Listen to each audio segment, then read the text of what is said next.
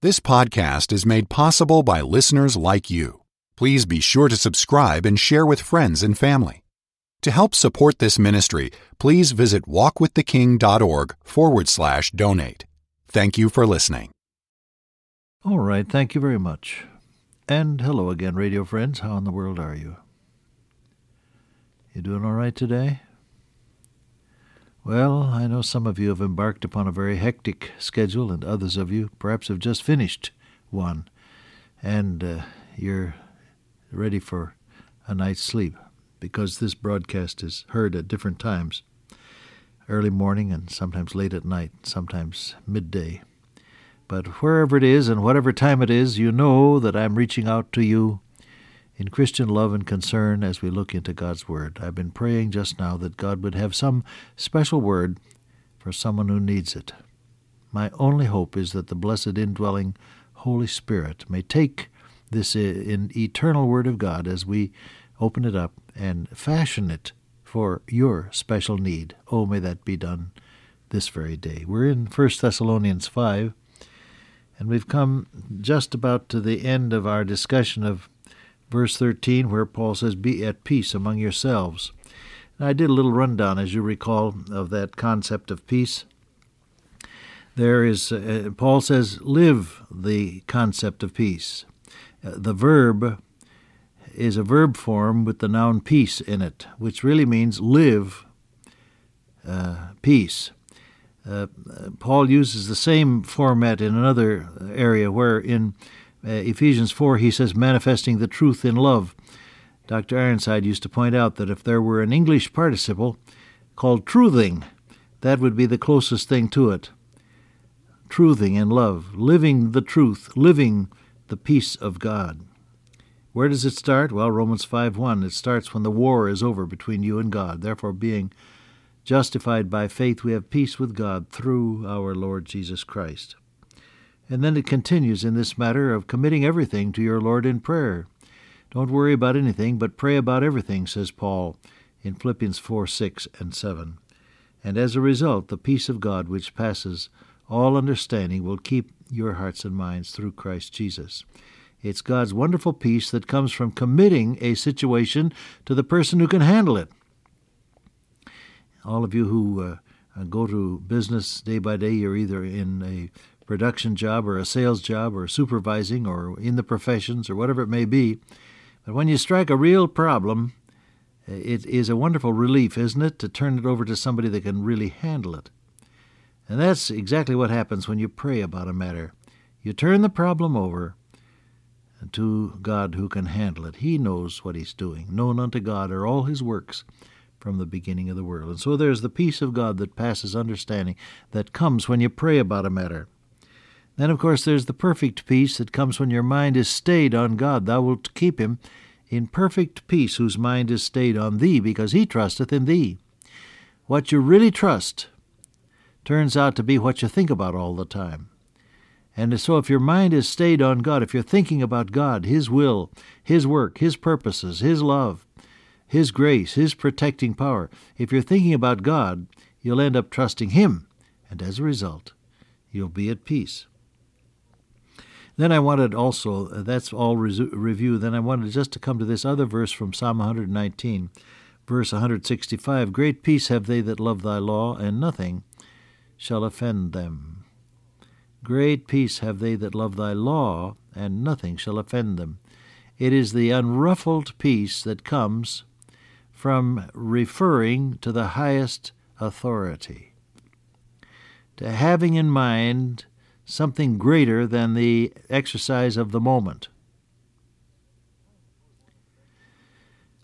I suppose one of the best illustrations of that I know came from a trip I took one day with a doctor friend of mine who, being a psychiatrist and knowing that I was very much interested in those matters, called me. And he said, "Bob, I'm going to make a call on one of my patients. We're going to have to commit him to the hospital. He's been in a clothes closet for 3 days, and I think we're going to have to commit him. But you want to go along? We can talk on the way." I said, "Oh, fine, Doc, that's fine." So I met him out at the end of Milwaukee Avenue in Chicago and got in his car, and we went on over to where these people lived who had this boy who was ill. Now they came into the home, and very slowly and cautiously the boy came out of the clothes closet where he'd been staying for some days. He was draped in a bedsheet and very wary and hostile. And so the doctor talked with him and very kindly and lovingly spoke to him. And then he finally said, now, calling him by name, he said, we're going to have to put you in the hospital for a while so that you'll get better. And we've got some folk here to take care of you. And at that point, when the young man saw the orderlies that had come with the ambulance to take him to the hospital, he broke into a tirade of abuse, such as I have rarely heard. They say that sometimes the Marine sergeants can tell you off in an eloquent manner. Well, I'll tell you, this young man would have exceeded that. It was a torrent of invective that just absolutely shocked me. But the young men came in, wrapped him in a straitjacket, and took him off to the hospital. And I was told later on that after a certain kind of treatments, he did get better and was able to go home again and resume a normal existence. But on the way back now, after all this was over, I said to my friend, "Hey, Doc, I'm so sorry that young man really abused you and told you off. I was shocked, and I'm so sorry." He laughed heartily. He said, "Why, Bob," he said, "that didn't bother me. He's my patient, and I'm very fond of him, really, and I just want to make him better. What I had my mind fixed on was to get him better." Not offended at all. Why? Because he was working on a different level, thinking on a different level. When your mind is full of the Word of God, you'll find that things that ordinarily might ruffle you don't affect you at all. "Great peace have they that love thy law," says the psalmist, "and nothing shall offend them." You want to think about that in connection with your own life? I must say that some people I know are so ready to be offended. Do you know people like that? So willing to be hurt, so willing to be upset. And they seem just to be looking for something to happen, and when it does, they say, "Yeah, that's what I knew it would happen." Willing to be hurt and offended. You don't have to be that kind of a person, beloved. I'm so glad that's so. You don't have to be that kind of a person. You can have a heart that is fixed on the foundation of the Word of God. And so you're not shaken, you're not wobbly, you're not easily upset. You don't get offended just because somebody doesn't agree with you, because you know that you're standing on the eternal Word of God. You apply that to your own life, you'll find that it eases a lot of the situations in life that might otherwise upset you. The peace of God. Live, the very concept, live peace. God's peace. And then, of course, there's the peace that comes from the very presence of the Lord Jesus Christ. He says in John 14, "Peace I leave with you, my peace give I unto you, not as the world giveth, give I unto you. Let not your heart be troubled, neither let it be afraid." He said, "I am with you always, even unto the end of the age." The peace that comes from His presence. Oh, this is so very wonderful, and it is the personal experience of every born-again child of God, to know the presence of your Lord. "I am with thee," He says. "I will be with thee. I will help thee. When thou passest through the waters, they shall not overflow thee, for I will be with thee." See, the presence of your Lord. Count on it. He's there. He never leaves you. He never is too busy to hear your cry. Heaven's telephone is never busy, and you can call up heaven and be in touch with your Lord. The peace that comes from knowing that He's there. Oh, it makes such a difference. Those of you who have lost a loved one know the utter sense of loneliness and almost devastation you feel when the one with whom you may have shared your life now is gone, and you reach out a hand in the darkness and there's nobody there. I tell you, that kind of loneliness must be very, very hard to bear. God's been good to me. Corinne and I We'll celebrate our 53rd wedding anniversary in September. Hey, that's a long time, isn't it? I feel like I was born married. But, the Lord's been good, and we still have each other, and that's nice. I'm saying the feeling of aloneness when you don't have that somebody, it must be a very difficult assignment indeed. My heart goes out to many of you who are in that very position. You've written and told me about it. But see, for you, the blessed truth is that there is another somebody who is there. He's real. You can talk to him, and he'll talk to you.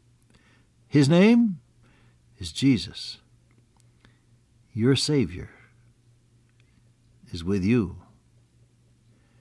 I think one of the most wonderful things that I've discovered through the years is that when you talk to your Lord and then listen for a moment, he talks back to you in the blessed unspoken language of the soul that the Holy Spirit of God will produce. You get a response from your Lord. Sometimes for me it's a direct quote of Scripture. I've hidden a good deal of Scripture in my mind through the years. And just this past week I got a direct answer to prayer in a Scripture verse that flashed into my mind just the moment as I was praying about something. It is as though the Lord said, "Hey, there's your answer, man." And I took it as from him. I said, "Thank you, Jesus." Yes, he's there. You're lonesome. You're alone. You're afraid. You're tired. You're sick. You're in the midst of a problem. You're hurting. Nobody seems to understand. Maybe you're older and the kids tend to forget.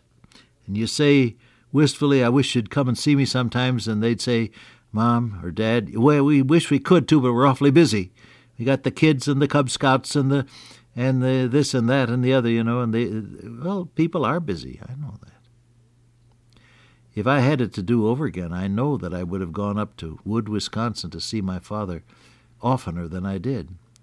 I would get up there as often as I could. I was on the road a lot because of being president of Youth for Christ in those days.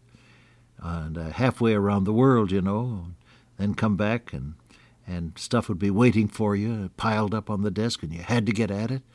But now and then I'd go up and see him and spend half a day or so talking with him, and we would enjoy fellowship. But if I had to do over again now, see, he went to glory in 1954, right in the middle of July 15, 1954. And so I'm thinking about him in these days, you may be sure. But if I had it to do over, I'd probably go and see him oftener. And you wish, don't you, that people would pay a little more attention, and you get lonesome, and you feel alone. See, no amount of my talking will make that feeling go away. But I have to tell you, if you'll talk to Jesus, he does something about it because he's there. Hallelujah. Let him into the inside of your life, including your loneliness today. Will you? Father dear, today, may we depend on thy presence and enjoy thy peace. Amen. Till I meet you once again by way of radio, walk with the King today and be a blessing.